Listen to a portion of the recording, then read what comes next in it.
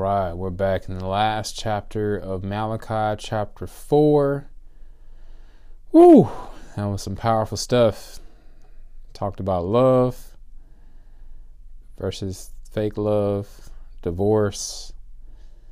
And then chapter 3 talked about, we read the scripture about will a man rob God, and they asked, how have you robbed you? And tithes and offering, and basically, if you give, God will pour out a blessing that we cannot contain. And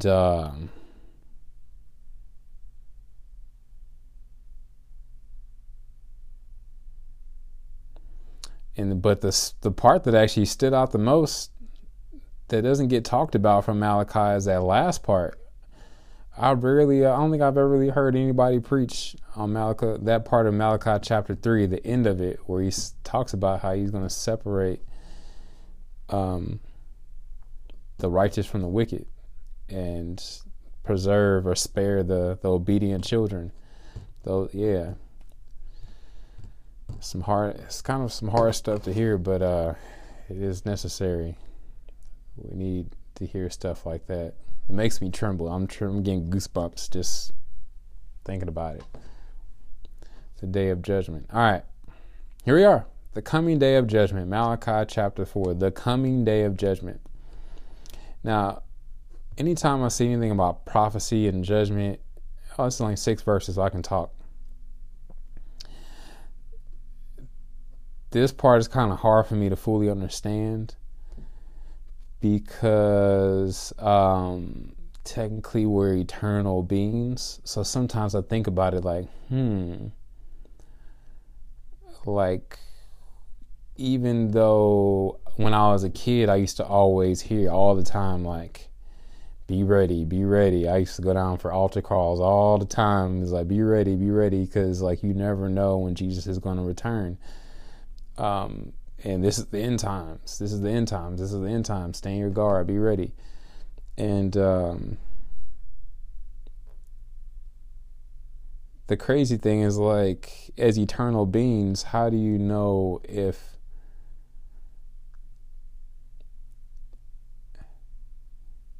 it's interesting? Because we're eternal beings. So, like, in the grand scheme of my life, there's this version of Aaron that has seen the judgment already, that has already experienced the judgment already, but my physical body is not there yet. Sometimes it's kind of hard for me to fully wrap my head around. And for any of you all listening to this podcast, like, you may not have experienced judgment yet right now, but there is coming a day where we all will face judgment. And technically your eternal self has already experienced that. As for Christians, that have accepted Jesus into their heart as their Lord and Savior, we don't have anything to worry about, because we're already seated at the right hand of the Father, seated in heavenly places. Jesus already took on that judgment for us, and we're new creatures in Christ. We've been made new. He took on all that judgment. He's our advocate. So when we stand before God, we have to give an account for our life. He's our advocate, like our public defender. I don't know if you've ever been to court and had a public defender, and like, that judge could have sentenced you to do some hard time in county jail or prison or whatever, and all you got hit was probation or whatever. Just the mercy and grace. Yeah. Anyway, the relief. And then so there's that judgment, and then it's supposed to be like a great white throne judgment, that where the rewards will happen. The Bema seat of Christ. Go look up judgment in the Bible. Have fun. Bible nerds geeking out on that stuff. It can go pretty deep. Once again, that's the calculus of the Bible that I try not to go into too much. I try to stick with the addition and subtraction. So anyway, here we go. The coming day of judgment. The Lord of heaven's army says, the day of judgment is coming, burning like a furnace, burning like a furnace. On that day, the arrogant and the wicked will be burned up like straw. They will be consumed, roots, branches, and all. Pray to God that is not any of you all or myself. Verse 2. But for you who fear my name, the Son of Righteousness will rise with healing in his wings. Just breathe that in for a second. This sometimes it's easy to just read the Bible and just for the exercise of almost feels like homework or feels like school. You can just trying to get through it. But this is one of those moments where I encourage you to just I'm going to read that again. I'm going to read it actually 3 times in a row. And at the end of each one, I'm going to just breathe, take a deep breath and just breathe in that the truth of that word. Because I don't know if I can't even fully grasp the depth of what I just read. It says, but for you, gotta love the buts in the Bible. But for you who fear my name or have reverence or awe, respect or honor for my name, the Son of Righteousness. Who is that Son of Righteousness? And it's spelled S-U-N, like the sun. Not S-O-N, Son. The Son of Righteousness, Jesus, will rise with healing in his wings, and you will go free, leaping with joy like calves let out to pasture.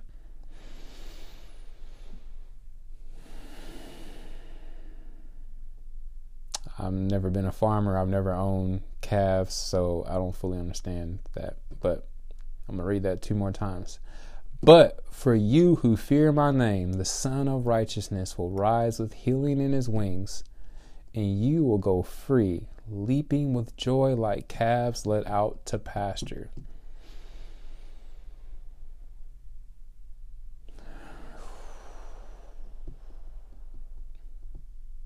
One more time.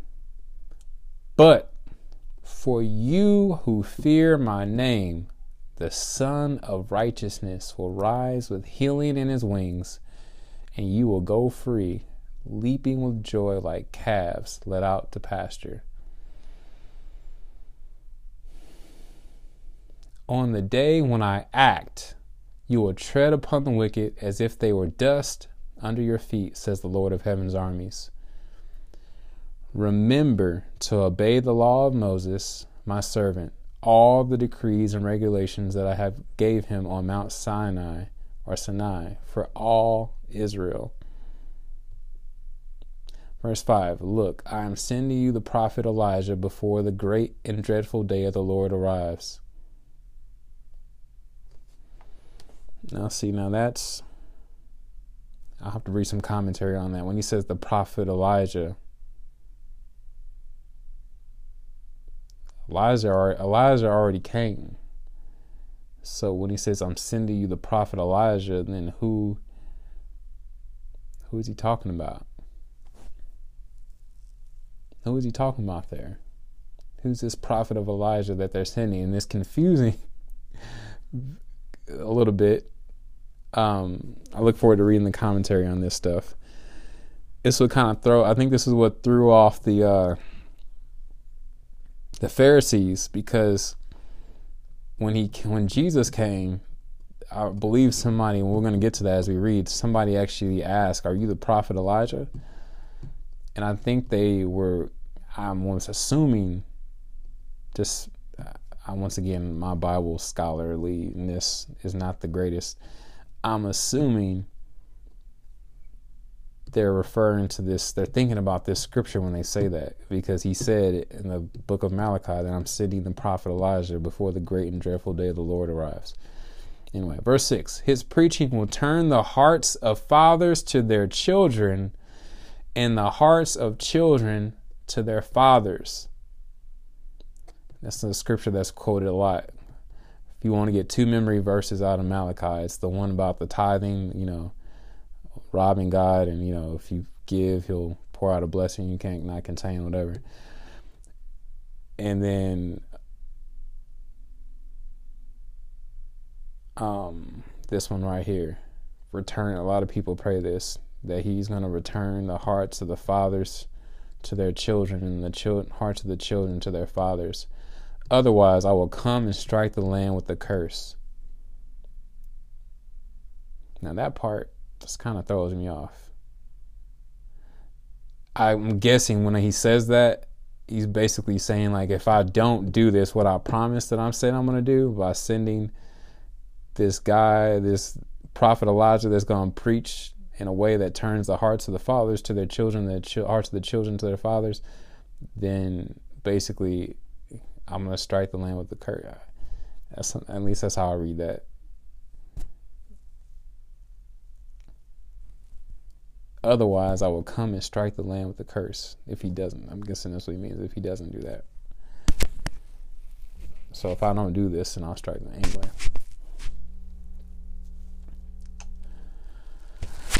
This is where, once again, commentary would help out a lot, but kind of for the sake of time for this podcast, and also just for my own, just like I said, I'm letting this stuff marinate in my mind, letting my brain kind of form its own opinions about this stuff, and allowing the Holy Spirit to speak to me about these things that I'm reading.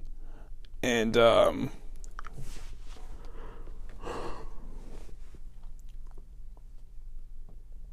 love that verse a lot, because that scripture stands out to me, because I was actually able to live with my dad. Like, I was actually able to live with my dad. I got a few minutes to talk. I was able to live with my dad for the last 3 years. For those of y'all that are new to this podcast, those that have listened, they already know I lost my dad on May 20th of this year, 2022, May 20th, 2022. My dad was about to be 65 years old, 65 years young on July 10th, but he missed that birthday, or he missed his earthly birthday, but I'm believing he made his heavenly birthday and had a good old party. Had a heart attack, unfortunately, but I was able to at least spend time with him before he passed. For 3 good years, I was able to. There's a whole lot more that I wish I, would have done if I had known. It's funny, hindsight is 20/20 or 50/50 according to Cam Newton, as I always say. But if I had known, my bad, y'all. I'm probably the people on the podcast like, what is he doing? My bad, I was touching the mic, scratching my neck. But if I had known I would have such little time, I would not have worked as much. I would have encouraged my dad to go ahead and retire from Ford. But then if he were to retire from Ford, he would have probably moved back to Virginia, and still, who knows? Who knows what would have happened? But I'm just glad I was able to get those last 3 years with him, and I feel like I lived out this scripture right here, because I saw my dad in a whole different way, different light than ever before. I have like tons of more grace for him than I did before. And now it's interesting, like, living with him helped me to be able to be in a position to where now I can be a father to my kids, and I have them over here every other weekend, and it's been a blessing just having them around. And it's like I'm actually living out this scripture right here, that he's turned the hearts of the fathers to their children and the hearts of the children to their fathers. I'm living this scripture right now. I'm living it out. And I had this lady in my car who is taking care of her father, and he's on hospice or whatever. And as rough as her situation is, like, that woman is going to get she can't see it now, but her heavenly blessing is just going to be amazing. Just the way she's just been an angel to her father in his older age. And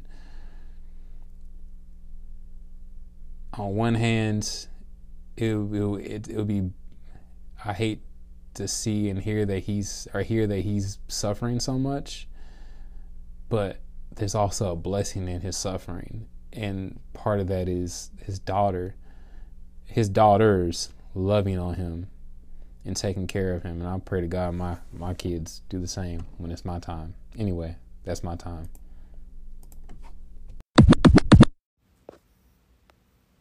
Romans 3:23 says, "For all have sinned or missed the mark or veered off the path and fallen short of the glory of God or God's perfect standard.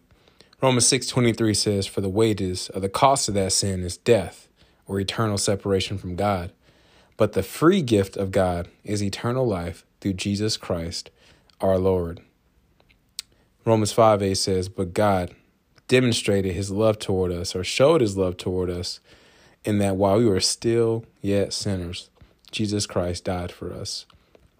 Romans 10 verse 9 through 10 says that if we will confess with our mouth that Jesus is Lord and believe in our heart that God has raised him from the dead, we will, not might be, not maybe, we will be saved.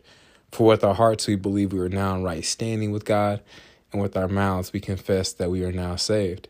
Lastly, Romans 10 verse 13 says that whosoever, anybody, everybody, who calls upon the name of the Lord, they will be saved. So if you've never asked Jesus into your heart, or you've walked away from him and you would like to rededicate your life to him, you can just simply say, "Dear God, I know I'm a sinner. I know my sin deserves to be punished. I believe Jesus Christ is the Son of God who died for me and rose from the grave. I want to turn from my sin and trust Jesus Christ alone as my Savior. Thank you for the forgiveness and everlasting life I can now have through faith in Jesus. In Jesus' mighty precious name I pray. Amen."